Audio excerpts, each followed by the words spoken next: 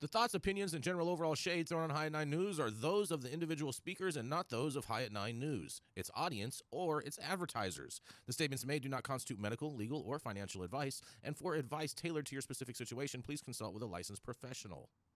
Welcome to the High at 9 News Hour, where you will hear from cannabis industry experts and professionals from around the country talk about important topics while shining light on global issues and discussing cannabis as it relates to politics, regulation and reform, data and technology, science, research and medicine, family and parenting, art, celebrities and entertainment, fitness, sports, mental health and wellness, and plant-based medicines and entheogenics.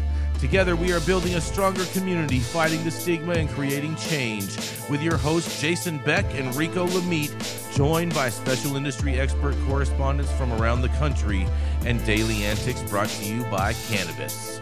Coming to you live every Monday through Friday at 9 a.m. Pacific Time and high noon on the East Coast.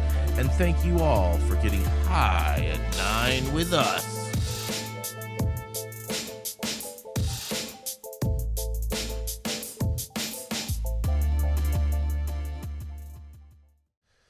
Oh, yeah. Good morning, everybody. Happy Monday. That's right. It's the most important day of the week. It is January 29th, and today is, that's right, it's for all the trappers out there because today is National Bubble Wrap Day.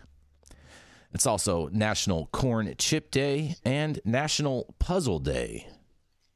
Well, we got a whole bunch of puzzles going on. But thank you for joining us and getting high at 9 with us. It's also high noon on the East Coast. And please remember to like, share, and subscribe to us on all social media platforms. You can look down below on your screen to see exactly where we live on the internet. And we are live every Monday through Friday on YouTube, Rumble, Twitch, Twitter, Facebook, Instagram, and on our very own website, www.highat9news.com. But kicking it off today, that's right, it's the man with the happy cabbage, not the sad cabbage or the boiled cabbage, but the happy cabbage. That's right, it is the dope dad himself, Mr. Rico Lamite. Oh, yeah, Jason. Definitely appreciate the love there. And cabbage is always happy. Yeah. Now, one of our favorite topics here at High at 9 News is always New York cannabis. And it seems like yesterday, a newly appointed, seemingly industry-friendly Governor Kathy Hochul took office in New York, promising 50 new legal dispensary openings per month in 2023. A year and a month later, there are but 59 operating in total in the Empire State. And it's obvious that the original game plan fell way short of its intended goals. But is it time to scrap it all together and start from scratch? At least one person seems to think so. According to Marijuana Moments' Kyle Yeager, New York Governor Kathy Hochul says she's very fed up with how long it's taking to expand the state's recreational marijuana market with more licensed businesses, revealing that she recently urged regulators to go back to the drawing board and approve hundreds of new retailers. With license applicants voicing frustration over delayed approvals and an abrupt cancellation of Cannabis Control Board meeting last Wednesday, where regulators were expected to grant additional approvals, saying that New York operator tensions are high might be the understatement of the year. Spectrum One reported that at an event in Buffalo Friday, a fired-up Governor Hochul said that she caught wind of the fact that the board was only prepared to sign off on 3 new licenses, so her office intervened. My team got involved and said, no, go back to the drawing board, work harder, get this done. And no, I'm not satisfied with that pace. The governor continued, saying that applicants who are still waiting for the board's sign-off are absolutely right to be frustrated. I'll tell you right now, I'm very fed up with how long it's taking to get these approvals. She did, however, concede that regulators are not entirely at fault, and litigation from larger conglomerates led to courts, ultimately delaying the license process for months at a time, even though just a handful of dispensaries were open prior to the lawsuit referenced was filed. Yeager noted that officials were also set to consider proposed rules allowing home cultivation of cannabis for adults at Wednesday's meeting that was canceled. But I don't know. What do y'all think? Are you buying Governor Hochul's new tough talk here? Should New York just scrap the progress already made and start fresh? I can't call it. That's why I'm asking the rest of the team. I'm Rico Lamite, the dopest dad on the street for High at 9 News. What do you guys think? This is like the dog and pony show right here, Rico. I'm very upset. You guys aren't working hard enough. Yeah, this is all extra drama. All right, she doesn't care about any of this. I mean, she went into a store and she didn't even buy a souvenir ashtray. She does not care about this at all. She is just totally grandstanding and using this to placate to voters. Well, I'm glad that Vocal Hochul is expressing her frustration Vocal over what has occurred during her leadership. And so I don't know what you call that. Self-expression, throw your people under the bus, show that you can relate to the people who are trying to wait for your glacial change to speed up. But the truth is, she's got to own this. This is her bed. I'll give you a little bit of a spicy analogy. And with all due respect to the preeminent family, here we go. When D'Angelo lobbied at the last minute to remove the acreage caps through the organizations and companies that he owned in Salinas, and then came back 4 years later to decry corporate cannabis and the way in which it was ruining California's industry, it was like he wanted to be perceived as an outsider when he was an insider, but he was an outsider, but he was an insider. So Vocal Hochul wants to decry the glacial rate of change, the lack of progress, but that's all you, girl. So what are you going to do? Hit yourself in the head with a hammer? Because we saw this coming, and you saw this coming if you had half a brain. And your advisors saw this coming, and now it's here, and you made your bed, and yeah, it's uncomfortable for all stakeholders. Yeah, I mean, I like the analogy, Yaro. I'm not mad at that analogy at all. It's, yeah, there's not surprising. There's a photo in history books of our 33rd president, Harry Truman. He's sitting in front of a desk, and there's a little placard in the front of that desk, and there's a saying on the front of that placard. And you know what it says on the front of that placard, Jason? What does it say? It says, "The buck stops here." Hey, that's all I got to say about that. Hey, I'm with that. You know what I mean? I totally get it. The buck stops here. I understand that. I've led numbers of different things over the years. I totally get it. It's all based off leadership. And I mean, I think you can even equate that to possibly even the Lions losing yesterday when they decided not to kick the field goal and go for it on 4th down. It was the leadership call that called that play and caused them not to tie the game and be able to go into overtime. Yeah, listen, it's hard for me to disparage anything about that Lions coach. That guy had his players playing at a super high level. Oh, I give him major credit. I give him major credit. I give him major credit. Not. I'm not trying to take away or throw shade in regards to. I'm just saying. It's just at the end of the day, all leadership is about owning things, and yet, with the example in the article or the analogy I drew, we see leaders distancing themselves from those things that have occurred during their period of leadership and not wanting to own it. And so I think what Hochul was trying to do was show that she understood the frustration and she had heard her constituents. But until she goes back to the drawing board instead of telling other people to go back to the drawing board, she doesn't really get it. No, she does not. That's for sure. I think Gavin Newsom and Governor Hochul should both go on a date together because they're both governors of the 2 largest trap markets in the country. Hey, man, is that the 2028 ticket right there? Just saying. Just a thought, you guys. Just a thought. But New York's a total shit show. It's not going to get any better anytime soon, and anything that they do is not going to make it better anytime soon either. Like even if they went back to the drawing board. What is scrapping everything that they did? What is that going to do at this point? I mean, honestly, they should scrap. They should scrap everything that they did, and then you're going to have all of these people whining and crying because they spent all this money to open up and operate under this this system, and it's just going to go nowhere. They're gonna be out all that money if they scrap the whole system. They're gonna be out of their licenses, out of their permits, everything. I'm going to Jason, throw a life raft out there. Are you calling New York cannabis the Detroit Lions of the cannabis industry? No, because the Detroit Lions have far surpassed anything that New York has done in regards with cannabis. There was only one good thing that New York did with cannabis, and that was not arresting people in regards for smoking outside on the streets and whatnot. That was the best thing that New York did for cannabis, and ever since then, it's all been downhill. We believed in them. People. I'm going to throw them a life raft right now. I'm going to throw them a savior right here. Mm-hmm. I'm going to say, New York, if you would like the High at 9 News to sit on a panel and craft your cannabis policy for your state, we will charge a very, very low fee because we want to see it done in the right way. A nominal fee. Nominal fee. Yes. But I'll tell you what, Fair though. and just. Kathy Hochul's going to have to give up her PJ so that we can get back and forth.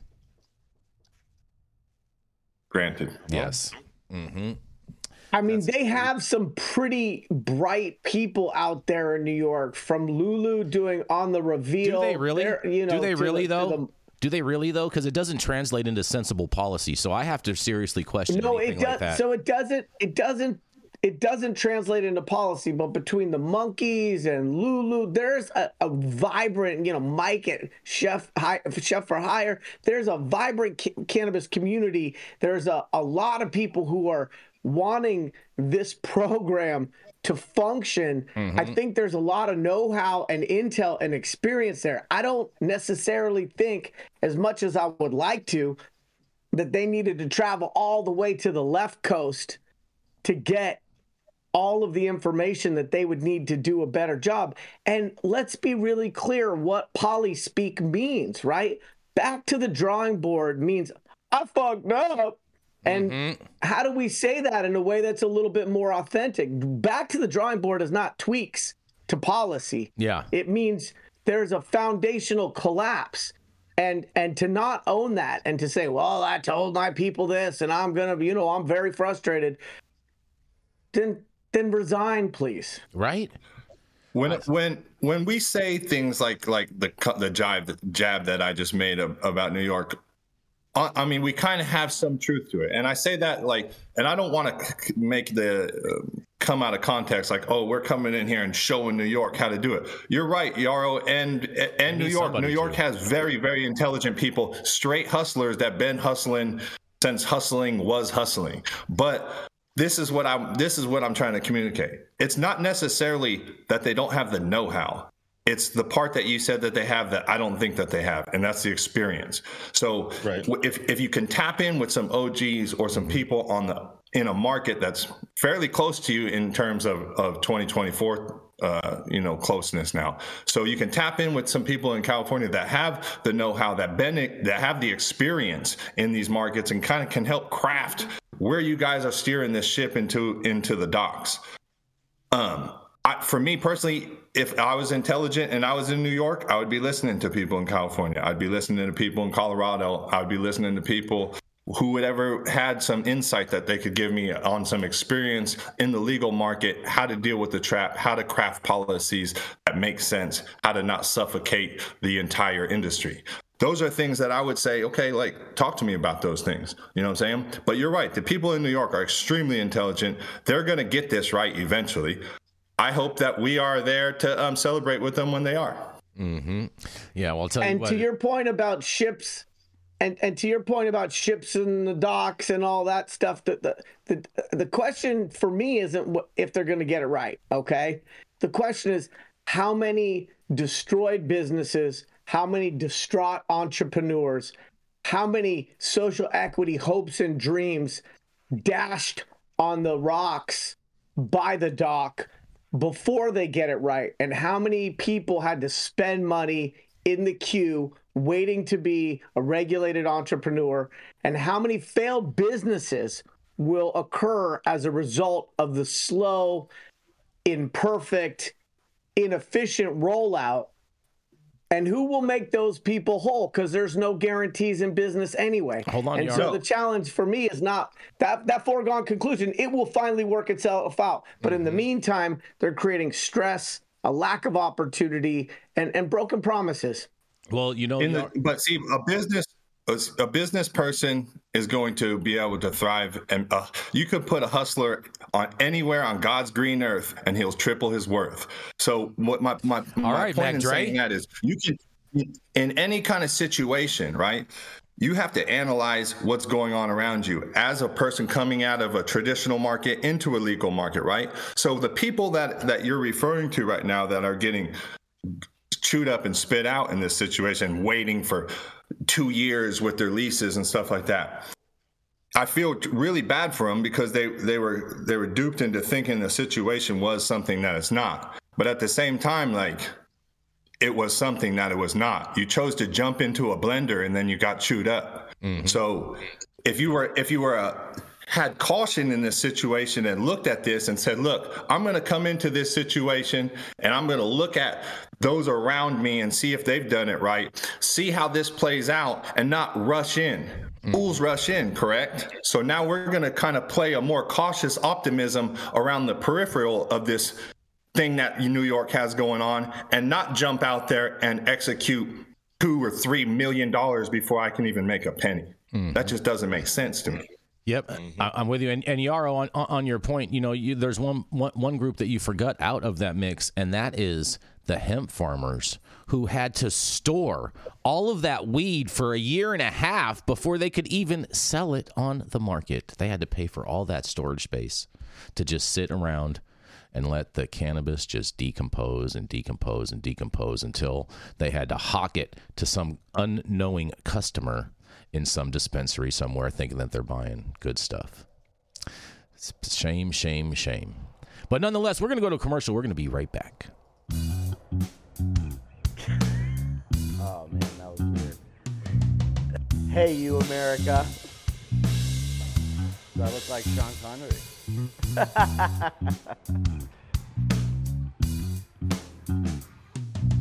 Good morning, America. Saman Razani coming to you live from sunny Los Angeles, California, with the one and only highest host, Mr. Jason Beck, smoking on the best weed in the world. Did you know that we have an audio-only version of our podcast?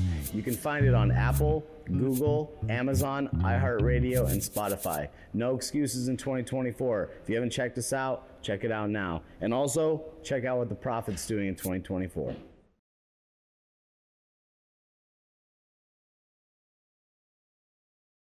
Up next is the self-proclaimed highest Republican in any room, known for smoking the best weed in the world, and most likely spent most of his weekend fundraising for a dear friend that found himself in a $83 million hole. Come to the stage. Y'all know who it is. Jason Beck. Oh, man, you guys are funny, Rico. Well, I'll tell you what. I think he should file a case against E. Jean Carroll in the state of West Virginia, and therefore he'll get a favorable verdict, and then it'll just default the judgment. What are you talking about, man? I didn't name any names. Yeah. Mm-hmm. Nonetheless, I'm going to go into my story just because. And this is for you, Rico. This is for you because I know how much you love this. Virginia lawmakers begin to tackle weed sales 3 years after legalization. That's right. 3 years after legalization, small amounts of marijuana for adults, Virginia lawmakers are finally moving ahead with efforts to create a marketplace for adult use cannabis. A Senate committee advanced a bill to get regulated retail system up and running by January 1st, driven partially by concern that an illicit market is already flourishing. Though Democrats and some Republicans have expressed interest in passing some kind of marijuana legislation, Governor Youngkin has sent signals that he's not on board, though he stopped short of promising a veto. The Senate's Cannabis Subcommittee opted for a bill that would allow the Virginia Cannabis Control Authority to issue retail licenses as of on July 1st, but not allow sales until January 1st. The subcommittee weighed Rouse's bill against a measure from Senator Adam P. Eben, a Democrat from Alexandria, which would have allowed existing medical marijuana companies to start selling adult use cannabis as of July 1st. The medical marijuana firms would also have to pay a $1 million licensing fee. On Friday, the Senate's Rehabilitation and Social Services Committee referred Rouse's bill to the Courts of Justice Committee on a bipartisan 10-5 vote, and the bill would increase the legal possession amount from 1 ounce to 2.5 ounces and impose a 12% retail cannabis tax. In the House of Delegates, Delegate Paul E. Kreitz is carrying a version of the bill that Eben sponsored in the Senate. There is no House version of Rouse's bill. Keats said he's concerned that the version of the legislation advancing in the Senate omits the effort to create small business incubators and help entrepreneurs from disadvantaged communities get a head start. The Krizik and Eben bills avoid racial discrimination and instead aim to set up an incubator partnerships between disadvantaged entrepreneurs and companies already active in the medical cannabis market. A resolution proposed by Delegate Terry G. Kilgore, Republican from Scott, would order the Virginia Cannabis Control Authority to study the creation of a retail marijuana marketplace and make recommendations for each of the next 2 years. If all the other retail marijuana bills fail, the resolution would be a backstop. On the House side, at least one Republican, Chris Obenshine, has told media in his district that he's interested in passing some kind of marijuana market regulation. Well, Virginia could have a retail market as of January 1st of next year, but I'm willing to bet something happens between now and then and it doesn't even come to fruition and the trap will survive, and all the residents in Virginia will still be going to D.C. to go and buy their weed because they can self-certify. But nonetheless, this is Jason Beck for the High at 9 News. What do y'all have to say about this? I'm from Virginia. Ain't nothing to do but cook. But what's the math behind this $1 million licensing fee for the medical firms to help pay for the small businesses? I'm with you, bro. This is not Florida, bro. This is Virginia. Okay, this is Virginia. I don't know what companies are even going to be able to pay this $1 million. They're probably putting it in there so then that way they don't have any of these companies and they have to start all new with all new people. I'm willing to bet that that's part of their plan. Yeah. I mean, this is replicatable policy misstep. Tax people at a really high level, but then say you're giving it to worthy recipients to justify the tax, create massive barriers to entry, and continue to look at cannabis as the curative cash cow for all other issues and policies that need funding. Exactly. It's crazy. Yeah. We've seen this a million times before. It's like looking back in time. I know how this movie ends. Number out there, they throw a number out there like cannabis farmers are making money, like they're making money hand over fist right here. And I was like, oh yeah, $1 million is going to help all the other ones. Rising tides, raise all ships and all that. But I mean, I'm feeling that Austin Powers guy, and the licenses will be $1 billion. Come on, it's crazy. I mean, I wonder. I love that, Yarl. I wonder where is all of this $1 million designated to go to in the state? Please. What are they going to be paying? Yeah, but they're not. Rehab. They're gonna be looking for the unlicensed grows like they're doing here in Operation Thor's Hammer of California. I think that's what they're gonna do. The money's going to go to police, law enforcement, and drug rehab. That's usually always where it's earmarked for. And this is like the East Coast. Listen, East Coast, Virginia, New York included, whoever over there. Listen, the mafia had it they didn't lean on people so bad to where they went out of business. Like, maybe you guys got to take a page out of the mafia's book out there and say, hey, look, lean on these businesses a little lighter. Let them make some money so that they can pay your VIG. Come on. Right. Yeah. Exactly. Or they didn't make them pay like all that money up front. They collected their taxes on the back end and wait to see what they're making first before they're like, oh yeah, give me $1 million and they're gonna let you operate. Yeah, give me $1 million. We'll let you do whatever you want to do. Go for it. Look, $1 million isn't what it used to be. These days, that's your traffic study, your archaeological report, your security diagram. I mean, the thing is, we need to shatter two false premises. One, which is that heavily taxing cannabis is a sustainable model. And two, that allocating those cannabis taxes towards worthy programs and recipients is fair to the fledgling regulated cannabis industry. Because who doesn't love orphans with cleft palates that need to be supported? And so they pick these great programs to support, but they're still taxing, which is at the end of the day just supporting the trap. Exactly. It's supporting the trap, and it's supporting all these bureaucrats that really could never get like real jobs. Never. It's a shame. And it's a burden to the people that are really trying to make this thing work. It's a burden to them. It's really hard to make it work when you have all these other things weighing you down like that. 100%. Hey, Luke, would you say like that these Virginia farmers have to pay a high price? A very high price. Very nice. They have to pay a high price just to be able to have weed for the people. Mm-hmm. That's right. That's right. And on that, we're going to go to a commercial, and we're going to be right back. The Control Tower from Highly Educated has perfected the dab. Utilizing the concept of thin film evaporation, you can waste none of it and taste all of it. The micro texture of the SE pillar increases nucleation at elevated temperatures. And with the tower propelling at 2,600 RPMs, it's certainly the most efficient dab experience to date. The Control Tower from Highly Educated. God damn it, I went out of order. Sorry about that, you guys. But nonetheless, coming up next, it's our very own outlaw correspondent, Mr. Luke Scarmazzo, who at one point in time did some time for a cannabis crime. But I'll tell you what, he didn't do no telling, but was convicted as a felon. That's right, it is none other than Luke Scarmazzo. Yes.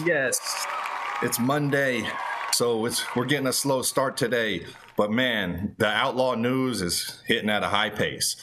So I got a good one for you today. And this is one that there's multiple layers in this story. So I want you guys to kind of listen closely.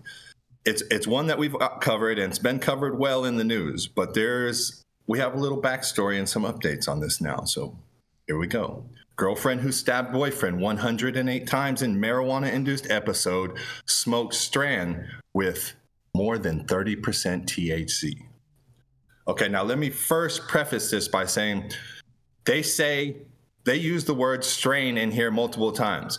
I used the word strain on James Loud yesterday a few times, referring to when we would use that terminology back in 2004. And man, like the language police got on me and said I had to use cultivar. So maybe you guys can get on this journalist. I don't know, but that's the way it's written. So I'm just going to read how it was written. Lawyers for the California woman who avoided prison time after fatally stabbing her boyfriend 108 times in a marijuana-induced psychotic episode have revealed that she consumed a strain of the drug with a THC level of more than 30%, significantly higher than the average dose. Brian Spector, 33, consumed a marijuana strain with 31.8% THC when she stabbed her boyfriend, Chad O'Melia, to death in 2018, her attorney said. The defense of the cannabis-induced psychosis was based primarily on the testimony of both the renowned psychologist, Dr. William Wershing, and prosecution expert, Dr. Chris Monahandy. Her attorney, Michael Goldstein, told Fox News the strain had a warning label indicating that it was for high tolerance users only, since its THC content was above the average level of between 18 and 24%. I guess 18 and 24% has become average now. Ventura County Supreme Court Judge David Worley ruled that Spector. How do you say that name? I don't know. Spector? I'm just going to say Spector? I don't know. Had no control over her actions in an involuntary manslaughter case. The defense presented in court was not a con job, as some have described it, Goldstein said. In a state of unconsciousness, Spector also stabbed her dog and then herself repeatedly after deputies were called into their apartment.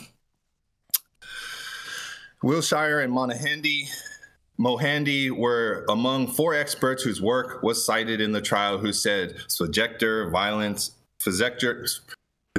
violence was unpredictable and unforeseeable, Goldstein said. Projector had only smoked weed less than half a dozen times before the fatal stabbing. She only smoked weed 6 times before the 7th time. Don't think you're safe on the 5th or 6th time. It could be the 7th time that you go into your psychotic episode. As far as DUI is concerned, her lawyers were asked to describe the difference in her case in a fatal drunk driving crash, which Goldstein chalked up to awareness, noting that Spajector did not know what she was getting herself into, as Malia provided the pot and did not show her the warning label. As far as a DUI is concerned, that person knowingly and consciously drinks to the excess and decides to get behind the wheel of a car, he said. In Miss Spajector's case, she took a hit of what she believed to be a legal consumer product in the sanctity of Mr. O'Melia's home as they sat on the couch with no plans to go driving home that evening. Goldstein described O'Melia as a well-documented, experienced, and chronic user of the potency of high-potency cannabis. Okay? Chronic user. I wonder if that was a pun. That came with the responsibility. With that information, Ms. Spajector could have made an informed decision, and this tragedy could have been avoided, he added. Outside of the courthouse, O'Melia's father, Sean O'Melia, said the system completely failed his son. After being convicted by a jury of involuntary manslaughter, Spajector received just 2 years probation, 100 hours of community service, and no prison time. The judge didn't do his job, Sean O'Melia said. He didn't do what he was responsible to do. Marijuana is legal in California for prescribed medicinal users over the age of 18 and for recreational users over 21. Miss Spajector is broken and remorseful for what happened to Chad, Goldstein said. She will never again live a normal life, and her medical license and ability to help other deaf people is at risk. Okay, so let me go ahead and start my rant by saying this. Stop putting all this significance on THC percentage. Listen, THC percentage is not the sole factor. When you make a pie and you list the ingredients on the side of the pie, right? Okay, one of the ingredients might be sugar. Okay, if you take that sugar out and you put it into a pie pan and you just start eating it, you're not eating pie. You're just eating sugar.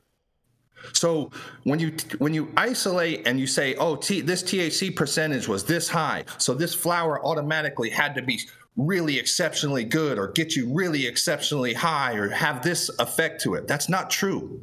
That's false. You guys are making that up. These lab tests and all these things that are going on with this THC percentage and how consumers are buying cannabis it's a creation of our own doing. Trust me, and I'm going to take responsibility for it for sure. I was one of those people that were like, oh yeah, THC percentage, before we knew about all the entourage effect and the other cannabinoids. But there are cultivars that will test very low on THC percentage. And if you consume them, they will make your heart race and it will make you feel like you're having high energy and panic and things like that. It has nothing to do with THC. So for us to understand more of this, we have to do more research. We have to legalize the plant to open up more research. We have to federally legalize. We have to have interstate commerce. We have to open up and drop all of these barriers in order to understand this plant better, to where we can now have educated conversations about THC and other cannabinoids and how they affect the body, how they affect the mind. Not these BS studies about this psychosis that some doctor came up with, and now everybody holds up in every situation and says, oh, high potency marijuana causes psychosis. That's BS. I'm saying that right now. Luke Scarmazzo, that is straight BS. Stop regurgitating false science, and let's get some real science behind this plan, and then we can all really make informed decisions. Okay. I know why. Nobody can come. Go ahead, Yarrow. Nobody can come over the top of that. So Luke has given you the serious. I will give you the barely serious. Okay. First of all, I'd like to know what brand that was. Because that's a killer strain, obviously, and they are slaying it. But bomb. And the thing is, we need to be a little bit more compassionate, because we found out in the article that she's hearing impaired, which means that as she was stabbing him 108 times, she just couldn't hear him say that she had already hit the mark, right? He was like, she thought, hold on, Yarrow, I think she thought she was stabbing him with a shake weight. The thing also is, I want to know if she was charged with cruelty to animals, because she stabbed the dog. And like, I don't know this guy, but I definitely know that there is not a canine out there that deserves that type of treatment and torture. I do think that it sounds like her sentence, I question, and I hate to say this, but I feel like if she had been male, the sentence would have been greater. I mean, like, if domestic abuse is a real thing, but like, she got off a little light, it seems like. And then I can't help but think about how these kinds of cases set back the destigmatization of cannabis about 40 years. This defense just bothers me. The attorney who chose to run with it bothers me. I don't know that we have science to support this. And it seems like they're just playing to the headlines. I think I figured out why she was able to skate this case, Yarrow. I'm willing to bet that there was some cannabis operator that was on this jury, and because his name was Chad, is the reason why she got away with it. Because she was killing the Chads. That's why. Let's just say that we have already celebrity brands with convicted rapists. Let's hope this lady doesn't get out of jail and become the next celebrity brand. Bro, she's the Chad killer, bro. She's the Chad killer. I'm just saying, you can't make this up. Let's not forget that somebody did die here, and there's somebody's son that passed away in this situation. I don't want to be like the rainer on the parade type situation, but there was a tragedy that happened here, and it's sad how it's blamed on THC. It's sad how it's blamed on cannabis, and people who are familiar with cannabis and its usage will tell you that this had nothing to do with THC. This had nothing to do with cannabis or the number of times that she had used cannabis. This was a situation where we had somebody that had some severe mental health issues and needed help in whatever capacity. And I don't know what the situation was with her boyfriend, but listen, it's a tragedy all around. And to continue to mesh cannabis into it in the way that the news is doing it and the way that has been done by doctors and these studies is just it's tragic, and we need to switch that narrative. We need to switch that narrative off of this is caused by THC and drill down and say, hey, how do we help people in these situations, and then totally have a separate conversation about THC and cannabis. No, I agree with you, Luke. You're so right. It is a tragedy, and we do want to be mindful of the family, because there is someone that did lose their life in this tragedy. But at the same time, like this is the fact that she was able to get off with this type of a defense is just mind-boggling to me. Absolutely, and you're right, Luke. System. Mm-hmm. My natural inclination when faced with uncomfortable or sad topics is to make a joke about it, whether it's landmines or a Holocaust. Humor is the way that I approach even things that are not funny. But to your point, there's a loss of life here. There's a family missing a son. There is real pain and suffering and avoidable sadness that occurred. And it reminds me of that article that we covered here with the guy who tried to open the airplane door while the airplane was up in the air, and then tried to use the blame it on the defense. mushrooms. Yeah. And I think that, there is a legitimate conversation that should be happening about the increased potency of cannabis and what that does and how that's different than, say, the weed that was smoked at Woodstock. And Luke, to your point, I mean, you hit the nail on the head. We have a lot of people with mental health issues in this country that are being untreated or undertreated, and we see it show up overtreated in a lot of crime. Overtreated even. Or overtreated. And we see that show up in a lot of crime, from a lot of crazy crime, a lot of tragedy, a lot of death. And so as a society, as a country, it would be awesome if in the near future, mental health treatment and access to those types of services, if we could lower those barriers to entry so that people could get the help they need so that less people are impacted by those people's conditions. Yeah. And a lot of times what it is people with mental health conditions are self-medicating with cannabis. It's not necessarily that cannabis caused them to have these psychotic breaks or to have these episodes. It's like they found a plant that was helping them to be more tranquil and peaceful. And, it doesn't work 24 hours a day. Sometimes they don't have access to it 24 hours a day. And I'm not saying that was the case here, but I'm saying that is the case sometimes. Sometimes we have a lot of people who are self-medicating, and they want to make a causal correlation to cannabis and the offense, and that just isn't true. Mm-hmm.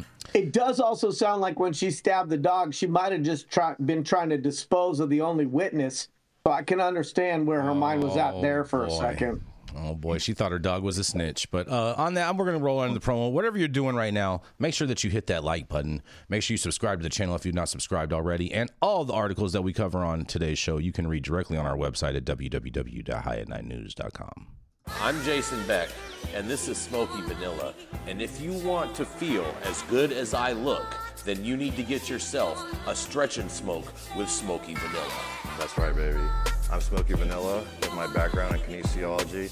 I'm a sports massage therapist and stretch coach. I focus mostly on athletes who have chronic pain or injury due to their sport, or the legends of the chronic in the game, baby. Oh, yeah, you know what it is? We just stretched, and now we're gonna smoke, because you know what it is. That's right. I love intuitively creating a session based on the individual I'm working with. We'll go through a few assessments, look at the past health history, injury, or anything that's still affecting you today, and create a customized session just for you. Let's go. Yay!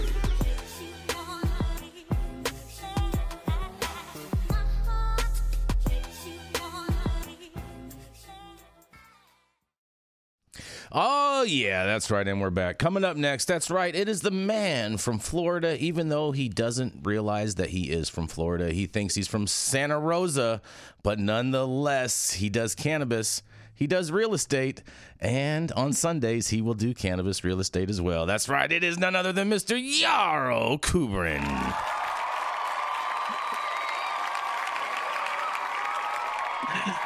Okay. Thank you, Jason, for the epic and always changing intro. The only real estate that matters to me after yesterday is the field for the Super Bowl. Oh, yeah. And San Francisco shall prevail. My article today is from Marijuana Moment, and it is about a lawsuit. Oregon company withdraws interstate marijuana trade lawsuit, saying big things are coming very soon. Plaintiffs in a federal court case centered on interstate marijuana trade have voluntarily withdrawn their lawsuit against the state of Oregon, providing no public explanation for the move beyond saying that, quote, big things are coming on this front very soon, unquote. Jefferson Packing House, a state-licensed cannabis wholesaler based in Medford, filed suit against the Oregon Governor Kate Brown and others in November 2022, challenging a state law that bans exporting marijuana across state lines. While cross-border cannabis commerce is also illegal under federal law, the company said at the time that its goal was to invite Oregon officials to join them in pursuing reform. Pro tip, inviting people typically doesn't include suing them. We recognize that marijuana is still illegal under federal law and that this lawsuit will not change that fact, the company said in a letter to state officials when the suit was filed. However, we believe that the state of Oregon should be fully aligned with supporting its local marijuana industry, and therefore that Oregon law should no longer prohibit the export of marijuana to other states. In a one-sentence notice filed with the court this week, however, Jefferson Packing House withdrew its suit.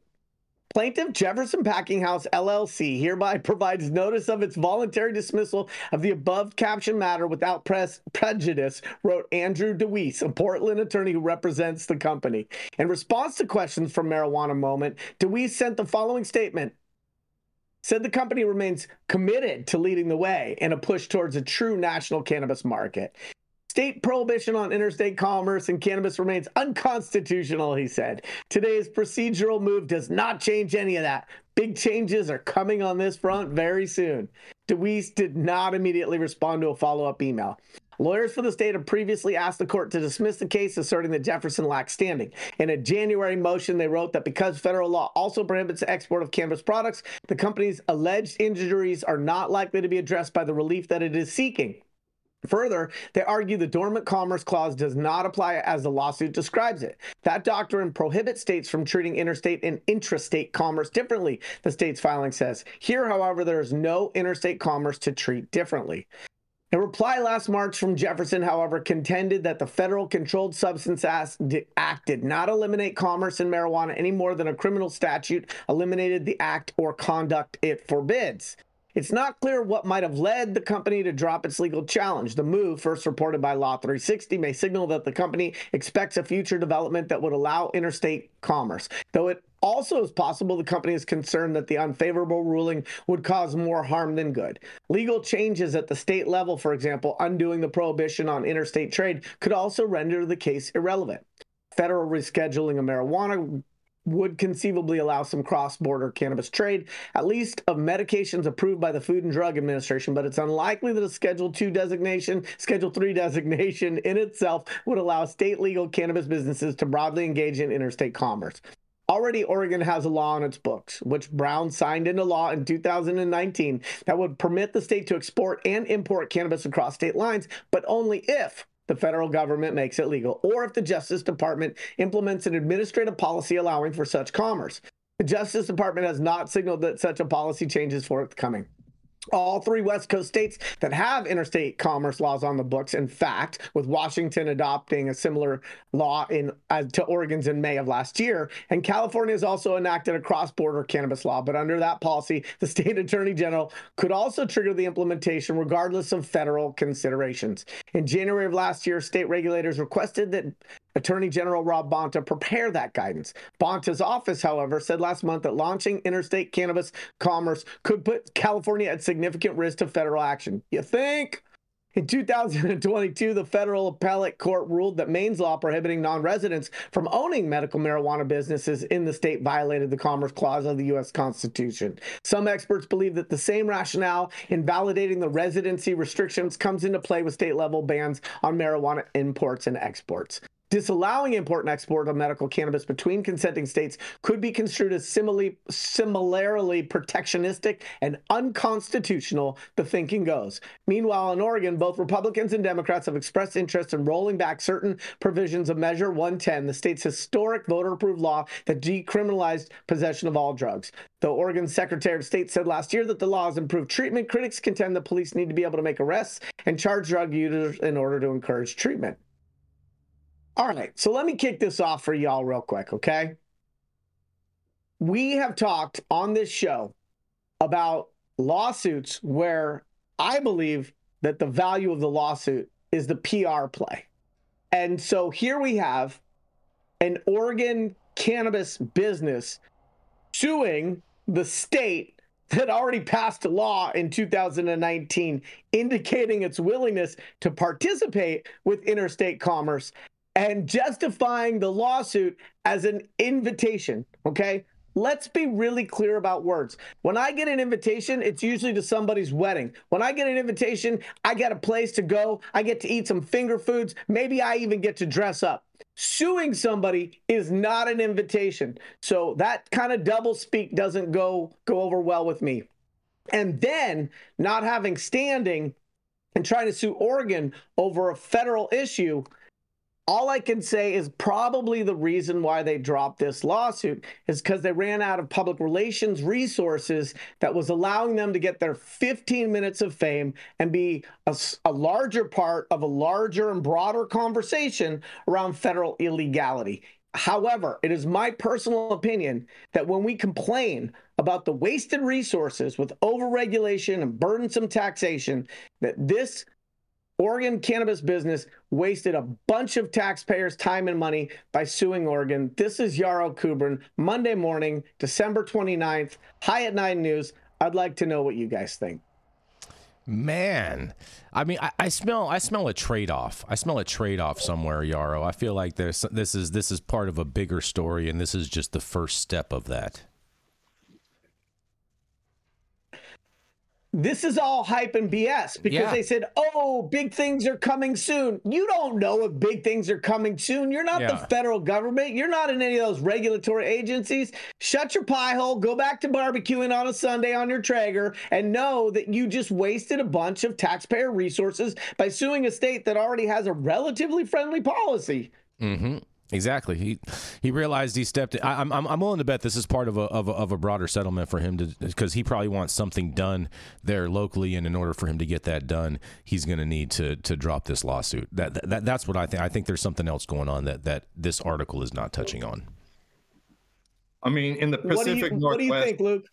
In the Pacific Northwest, it rains too much. They get really depressed up there. It's gloomy. It's like 9 months out of the year. You know, most of my friends that are in Washington, Oregon, BC area, like, they're a little throwed. I love them. They're my guys. I'll ride for them to the end. But listen, it does something to you up there when you live in that like gloomy weather, and it just, man, like, you know. But hey, it's hard to talk about these situations, right? Because we see just the repeat of so many things happen again and again. But I think you hit it on the head, Yarrow. I think you hit this square on the head in that this looked to me like a PR move. And I don't know if they have a longer game that they're playing with this or what it is, but a lot of times you'll see attorneys and people will file these suits, and it's strictly, they know they have no bearing on them, that it's just to hold up into the media and say, this is what's going on. It's a waste of money. California is notorious for it. We clog the system with all these dumb lawsuits of, but it is what it is. It's the nature of the beast that we've created in this bargaining justice system that we call. And now you have people that want to exploit it and sue everybody for everything. And this is a chicken coming home to roost. Mm-hmm. I'm with you. I think we got one more commercial, and we're going to be right back.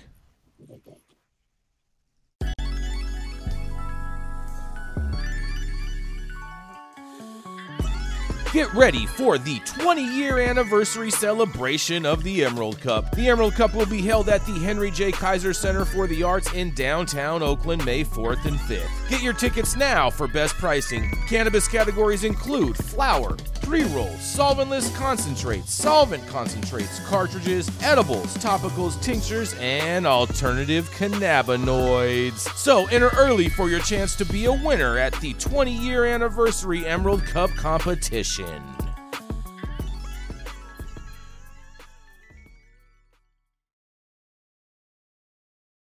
Guys, I got two more stories. One of them is super short, so I'm gonna do the longer one first.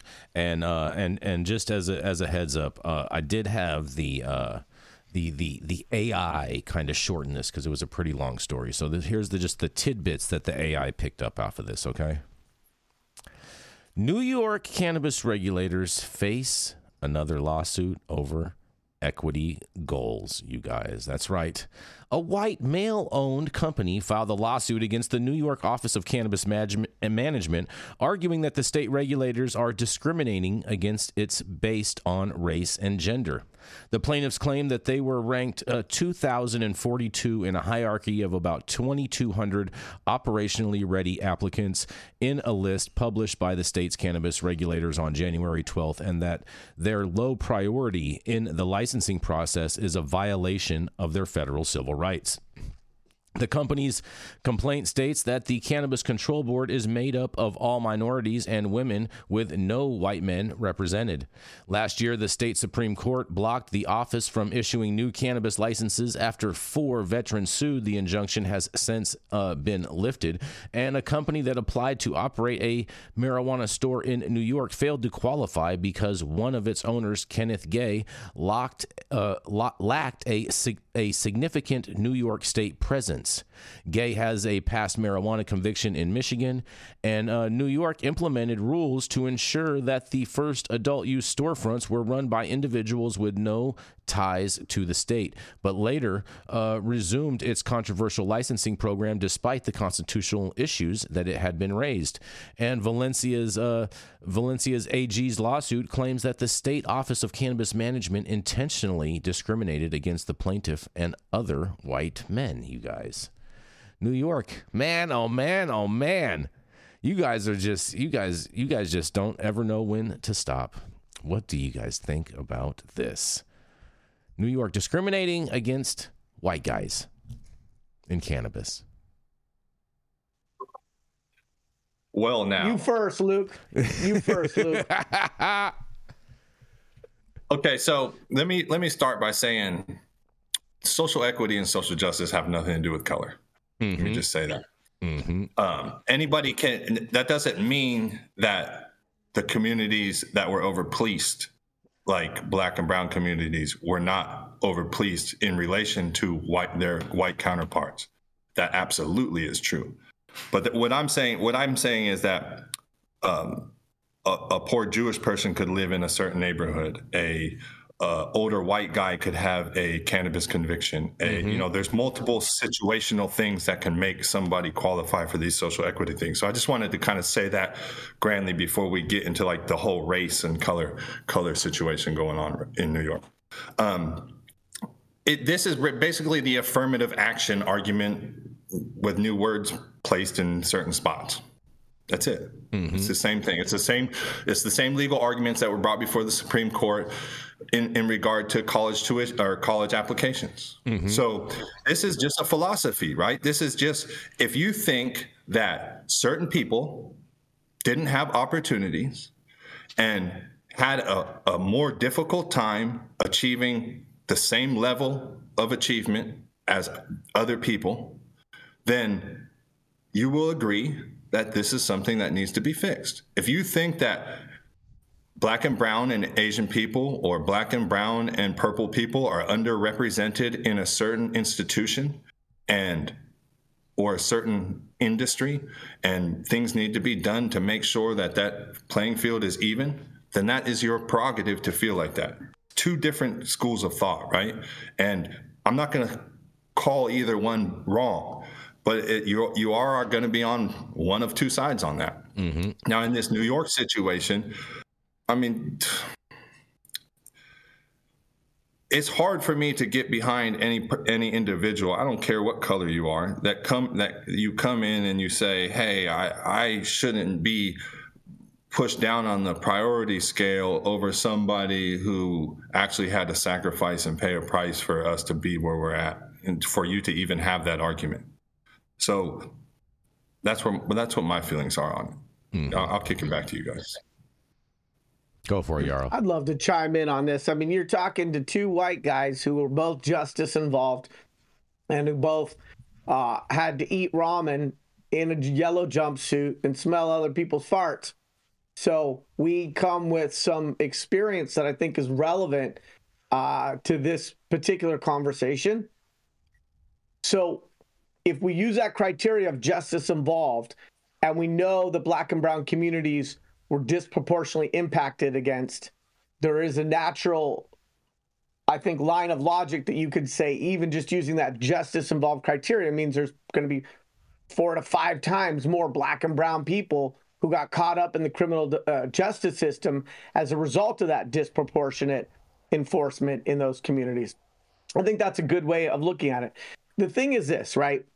This should come as no surprise to anybody. We have known since the beginning of cannabis social equity policy that we needed to come up with ways to write these criteria that were not gender or race-based, not because we didn't want to give a leg up for certain communities that were being disproportionately impacted, but specifically because of what my brother Luke said in respects to affirmative action and the way that affirmative action was rolled back through the courts because of lawsuits such as this, because affirmative action was written in a way that was not going to be defensible when it eventually got ruled upon, right? And so that's why we've come up with disproportionately impacted areas. That's why we've tried to take the impacts of prohibition instead of the descriptors of the communities that were most impacted and come up with these criteria. So this lawsuit is just a matter of time, and anybody who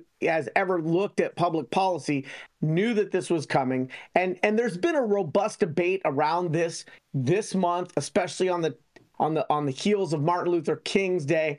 That there's no question that Black and brown communities were more impacted. But let us not forget indigenous communities. Let us not forget what happened on the reservations. So I think that the challenge is that we need to come up with a set of impacts that don't identify who it was, who those groups were, because we have a very, very conservative Supreme Court. This is not the era to be taking lawsuits all the way up the flagpole and hope that you're going to get some sort of socially progressive outcome. And so we really do need to think about social equity, not just in terms of justice involved, but the families, the immediate families of those that were justice involved, and ways to write criteria that speak to the disproportionate impact without making it about gender or color. Not because it isn't, but because we know it's not going to be defensible when these lawsuits happen. And they are going to happen, and this is one of them. It's not the end of it, and we need to be smarter than that when we write policy. Mm-hmm. Well said, you guys. Well said.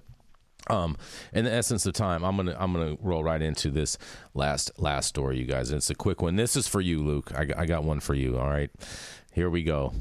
California police chase nets huge haul of shrooms and marijuana. That's right. The California Highway Patrol officers working the graveyard shift seized nearly $500,000 worth of psychedelic mushrooms and marijuana after an overnight pursuit. According to an Instagram post from the CHP's East LA station, officers attempted to make a traffic stop on a vehicle, but the driver had other ideas. The driver failed to yield, and our officers, along with an airship, aka helicopter, went into pursuit. The Instagram post said, upon the pursuit's termination, officers seized approximately 120 pounds of psychedelic mushrooms and 40 pounds of marijuana, authorities said. An estimated street value of the drugs was nearly $400,000. CHP did not go into detail about where the pursuit was initiated and how long it lasted or where it ended.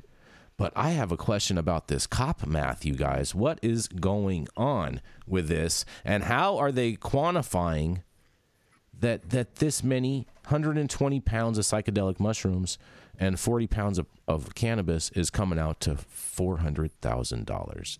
Can anyone please explain this to me?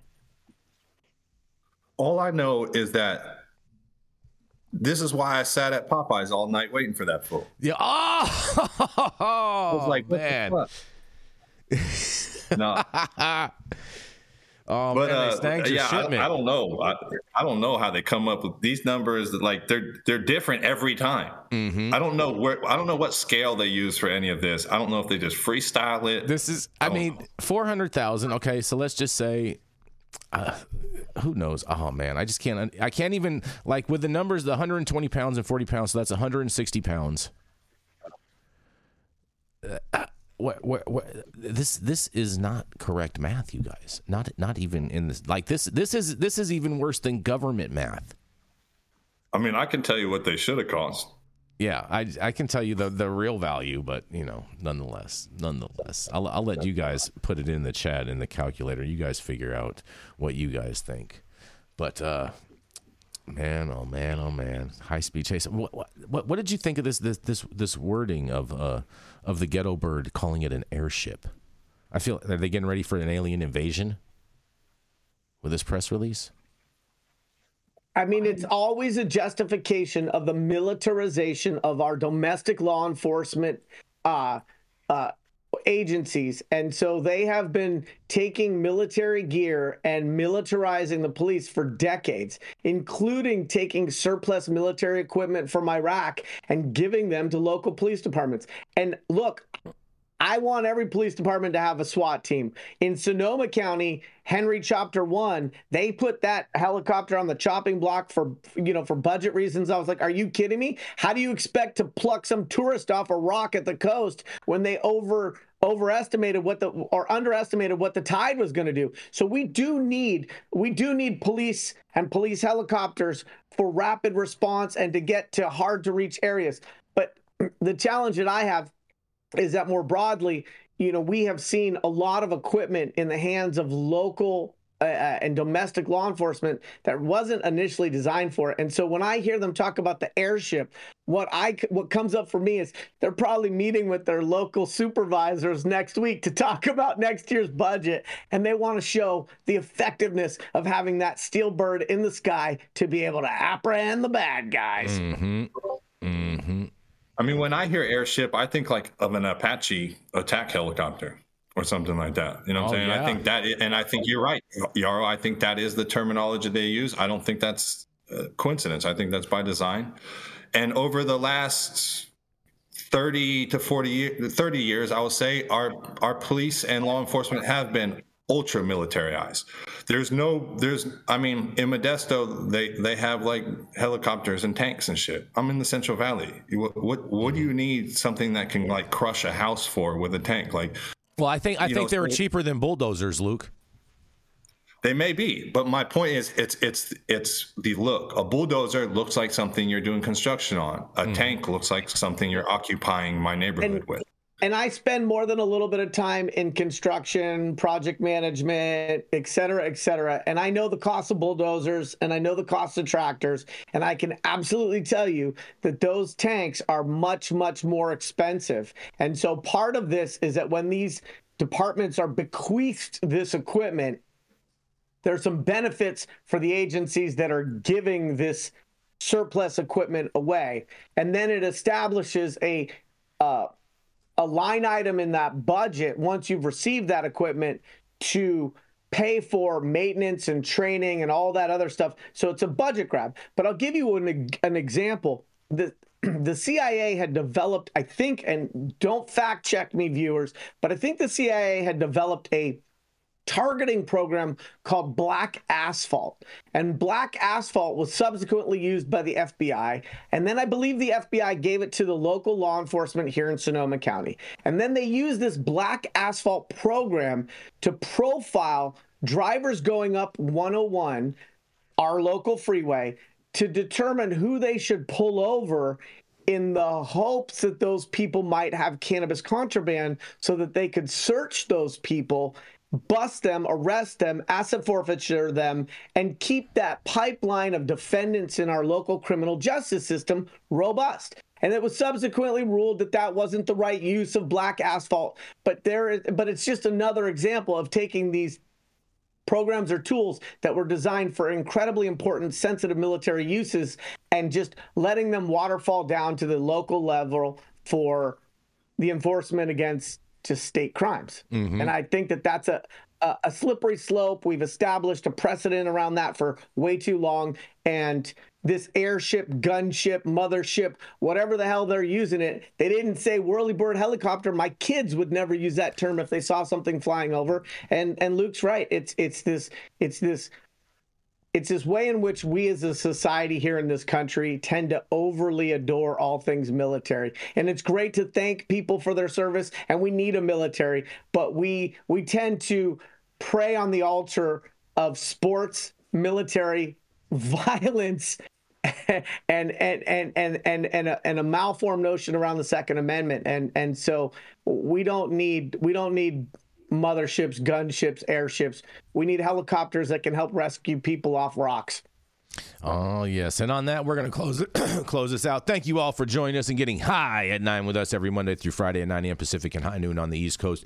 Big thank yous to our audience and supporters for always tuning in daily and listening to the insanity that is the developing cannabis industry. Thank you to all of our sponsors. Thank you, Luke, Yarrow, for being here today, and everyone joining us in the chat and whatnot. And also, too, I do want to send a special congratulations real quick to all of the winners from the Catalyst had a big bud tender celebration party, and they acknowledged all of their bud tenders that sold over $100,000 worth of product, as well as the captains of each dispensary who were the highest bud tenders. So shout out to all the winners this weekend that got their jackets, got their trophies, and all that good stuff. What do you got to say, Yarrow? Weed for the people. Weed for the people. Weed for the people. And listen, shout out to all the bud tenders. Yes. Shout out to all the bud tenders. Yes. Shout out to all the bud tenders. My daughter is starting her second day of bud tending today. Jasmine, shout out to you and the PCF group out there. Hope you have fun today and learn a whole bunch of new stuff. Oh, yeah. Shout out to bud tenders today. Monday, it's Bud Tenders Day. That's right. I like that. Yeah.